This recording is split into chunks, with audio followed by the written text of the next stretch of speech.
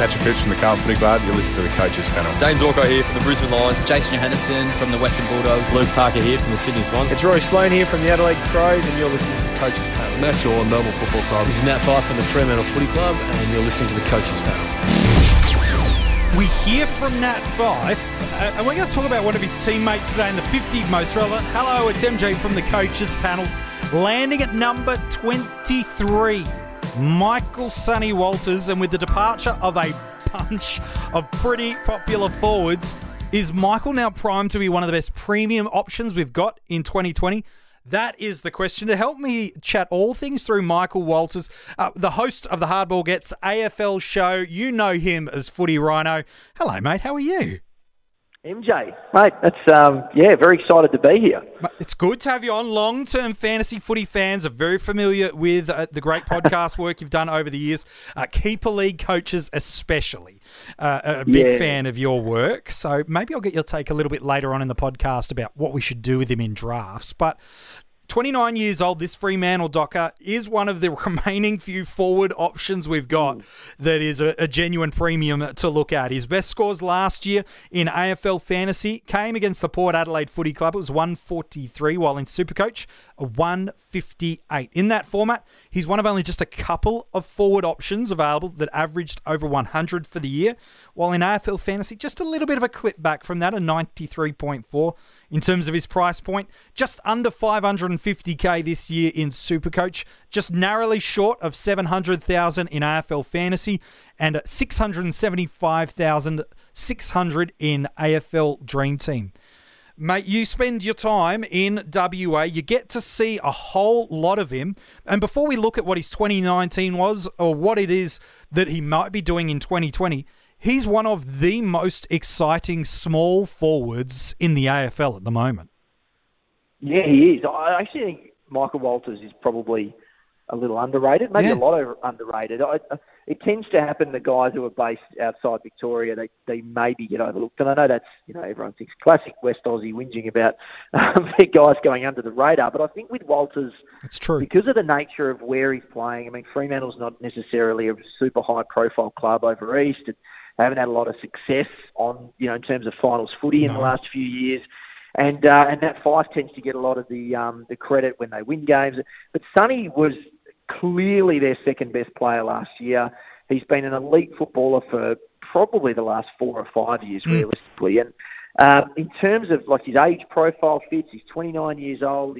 He's had a career year last year, highs in everything: disposals, tackles, inside 50s, clearances. He kicked 40 goals. He's right in that sweet spot, I think. And his body, he's figured out his body. He figured out what he's capable of. And I think he's, criminally underrated. He totally is, absolutely is. You talk about those key things that he was able to do last year, career high in almost every single indicator you're looking at.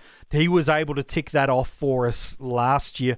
In terms of, from a fantasy perspective, he's currently ranked 4th by averages in Dream Team and Fantasy. Only Whitfield, Green and Dusty had better seasonal averages.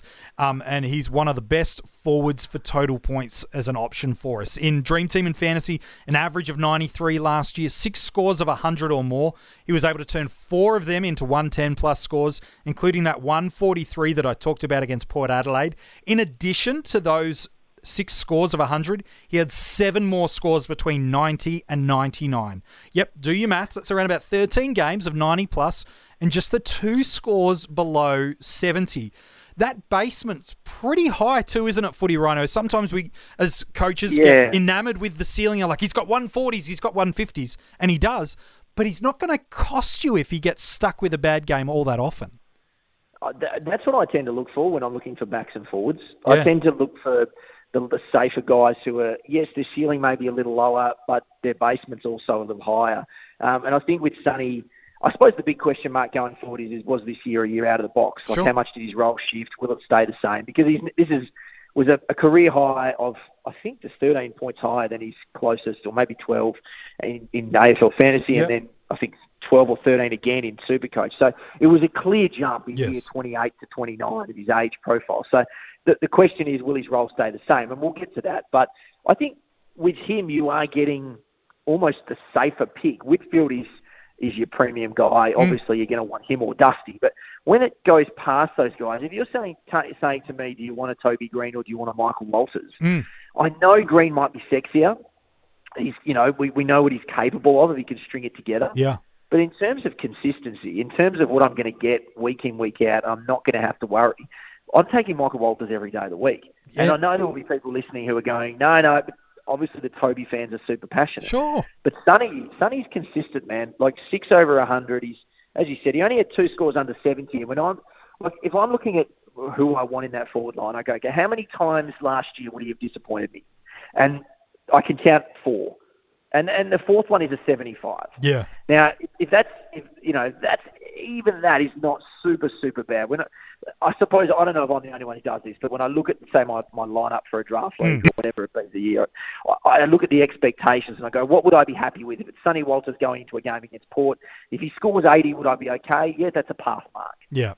To me, that's a pass mark for your forwards and your backs that aren't, Lockie Whitfield or Dustin Martin. So, to me, he basically passed every game last year other than 4 games. And for a forward or a back, that's fantastic. You'll take that, won't you? In Supercoach, he was even better. He's currently our number 2 ranked forward. Only Whitfield is better.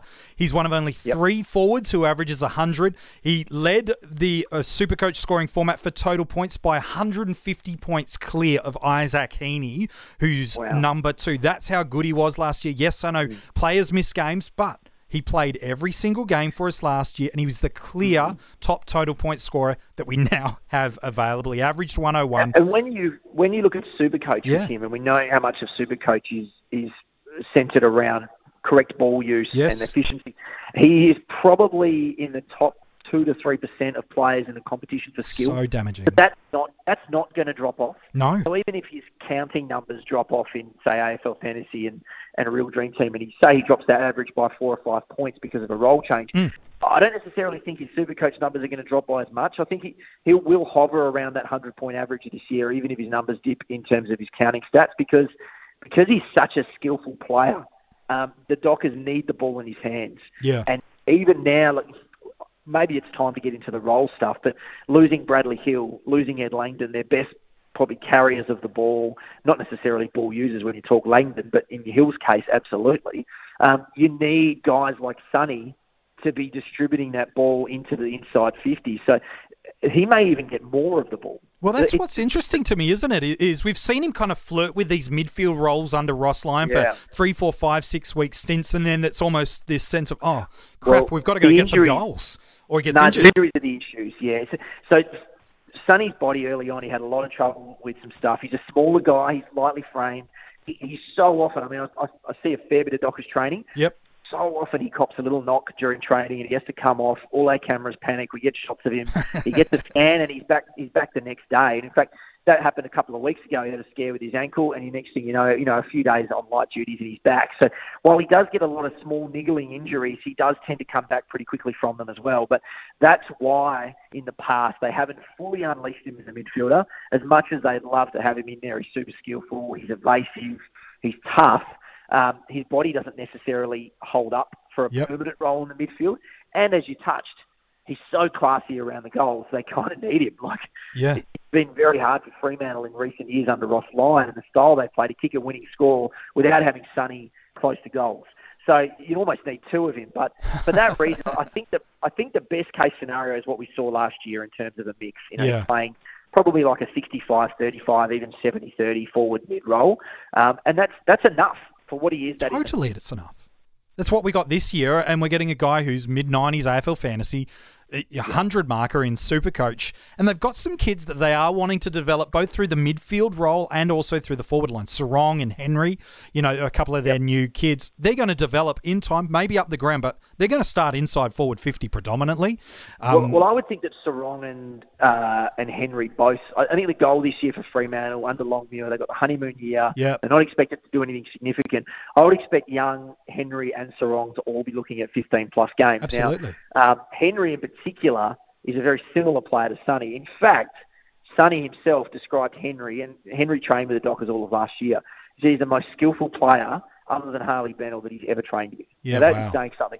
So I would think while Henry is small, I would think he's going to play a lot. Now, as you've just touched on, that should push Sonny a little bit into Back the to midfield. Now, Henry won't play significant game time, and he may spend some time in the waffle, but you do have those players coming through. Sarong's probably more of a half forward at this stage of where he's at in terms of his body and his experience. So, those two guys could actually make some room there. Brandon Matera showed some stuff at the end of last season. So there's guys there. There are guys. You're correct. Yeah, and through the midfield, they've lost the class that you talked about. Yeah. They've lost Hill. They've lost Langdon. Stephen Hill, who stayed, his injury history's not been great. Yeah, we don't know. We just don't know what we're going to get with him. We do know what we're going to get with Sonny. And the guys they brought in, Asian Akers, yes, maybe they might be able to draw something out of those guys, high draft picks that haven't really completely come on. But at some point, Longmuir is going to need Sonny in that midfield spot. And I would actually feel far more confident betting that Henry or Sarong can have a bigger impact forward than Aish or Akers would in the middle. Yeah. So, if you're saying where do you need Sonny more based on what you've got coming in, midfield, I would feel safer suggesting that the midfield is going to be able to use him a bit more rather than the forward line going to need him. I just think that the quality of the kids that they got coming in is actually going to help them immediately, and that could help Sonny. Yeah, I think so. When you look at all the other premium forwards that come off the multi-buy round that he has, certainly Dusty is the name that jumps off the page to you. Isaac Heaney not far away, but after those two, Walters is clearly in that top bunch, because then you've got guys that have potential, and that's always a dangerous word to have in the preseason. Yeah.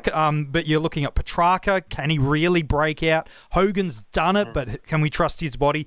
Andy Brayshaw should get the midfield time, but is it enough? Well, we haven't seen it enough. Blake Acres. No. We've talked about De Goey, Kane Lambert. He really is among the best forward options for this year.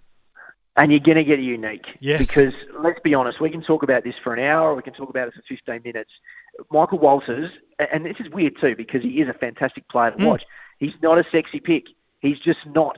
No one is going to pick him. Dockers fans will pick him. Yep. Some West Australians will pick him. The odd smart person will pick him. But he is not going to be a high percentage owned guy. So you're going to be going in every week with a guy that you're pretty sure is going to score somewhere between 90 and 105, and he's going to give you a unique pick each week. And you're going to be going up against Toby Green, who can go for 35 or 135 or pull his hammy in the weeks leading up. These are all, or he's going to get suspended and not even play in the game that you're playing. Yeah. These are all the things you'll have to deal with these other guys. Sonny is going to be unique. He's going to be consistent, and he's in his peak prime. I just think that he's going to be vastly under-owned compared to what he's going to deliver yet again. Yeah, I think he's a fantastic option for us. What I'm curious about, and I do want to get your takes on where he goes in a draft soon, because I think he's an F1 pick for everyone, no matter what. But could you run this year across the formats? And again, every format needs a different structure and strategy. Yeah. Could you run with 3 premium forwards and go Whitfield, Dusty, and Walters? Or are we going too forward heavy that year? Well, I always think when it comes to those top line guys like your Whitfields and your Dusties, and they're going to. I haven't actually delved deep into my draft research yet. I'm about a week or two away from that, but I would imagine that both of those guys are gone in the first 15 picks. Whitfield probably in the first 5. Yep. I would think that Walters is going to go under the radar. Would I feel good about having him as my best forward? On paper, no. but in reality. Yeah, I think it's a really safe pick. And I think he's the kind of guy that, let's say you take a midfielder with your first pick and then you take a defender with your second pick and then you go, oh shit, hold on a minute, there's no rucks left, I better take a ruck. There's every chance that someone like Walters is available in the early 4th round, late 4th round. And again, I haven't done my rankings or anything like that yet. But because of the under-the-radar stuff that we talked about, he is a guy that you're going to get late. The auto-draft guys in the league will probably pick him up before anybody else does. Yeah, realistically. It's true. Yeah, it's true. Like the guys who are set and forget, and their time difference is off, or they're just not that attentive. They're more likely to auto pick him. Yep. No, it's a really, really good point. I'm curious, before we wrap up this episode, I know we've got to let you go. If you didn't own him in a keeper league, we love talking about all formats of fantasy footy here at the Coaches Panel.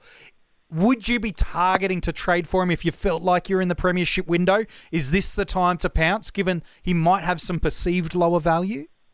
Yeah, definitely. I think every league's different. It's hard to talk about trades within different leagues because there's a different amount of coaches, there's a different amount of what does a draft pick mean. And the key number is how many keepers you have and what a draft pick means. Yeah. Would I trade for him if I was contending? Absolutely. What would I give up? Hard to say. Yeah. But he is the exact type of player that if you had a 2 to 3 year window, that you should be targeting. Yeah. And whether that means you give up a good young piece or a high draft pick or whatever it be, or a couple of pieces to get him, I would absolutely... And he's the type of player that you can get. You probably can't get Isaac Heaney. Yep. You probably can't get Lockie Whitfield. You might be able to get Toby Green for obvious reasons, but there's some guys you just can't get. Whereas Sonny, because of all the things we've talked about, he's gettable. And those are the guys that really are the ones you should be targeting in trades. Otherwise, you're wasting 6 weeks trying to pry Isaac Heaney out of his owner's hands, and he's not going to do it. He's just not going to do it. But, it's a man of experience right there. Yeah, he's just not going to happen. But Sonny might. He's the kind of guy that the coach, if he's not in a premiership window, might be willing to give up for a younger asset. So absolutely, I would definitely be trading for him. Yeah, I really like Sonny Walters this year as a fantasy footy option across all formats and all styles of the game. Footy Rhino, I appreciate your thoughts today as we talked about Michael Walters. Yeah, no problems. I'm worried now that I may have oversold him, but hopefully it works out. No, I'm sure it'll be perfectly fine for the coaches. If you want to go and check out the podcast from Footy Rhino and his team, the Hardball Gets AFL show, go and check that out on iTunes. Fantastic footy content. Always some great fantasy footy stuff rolling through there. If you want to read the article on Sonny Walters, it's online now for you at coachespanel.tv. We're getting close to the top 20 players of the 50 most relevant, and tomorrow we hit the number 22.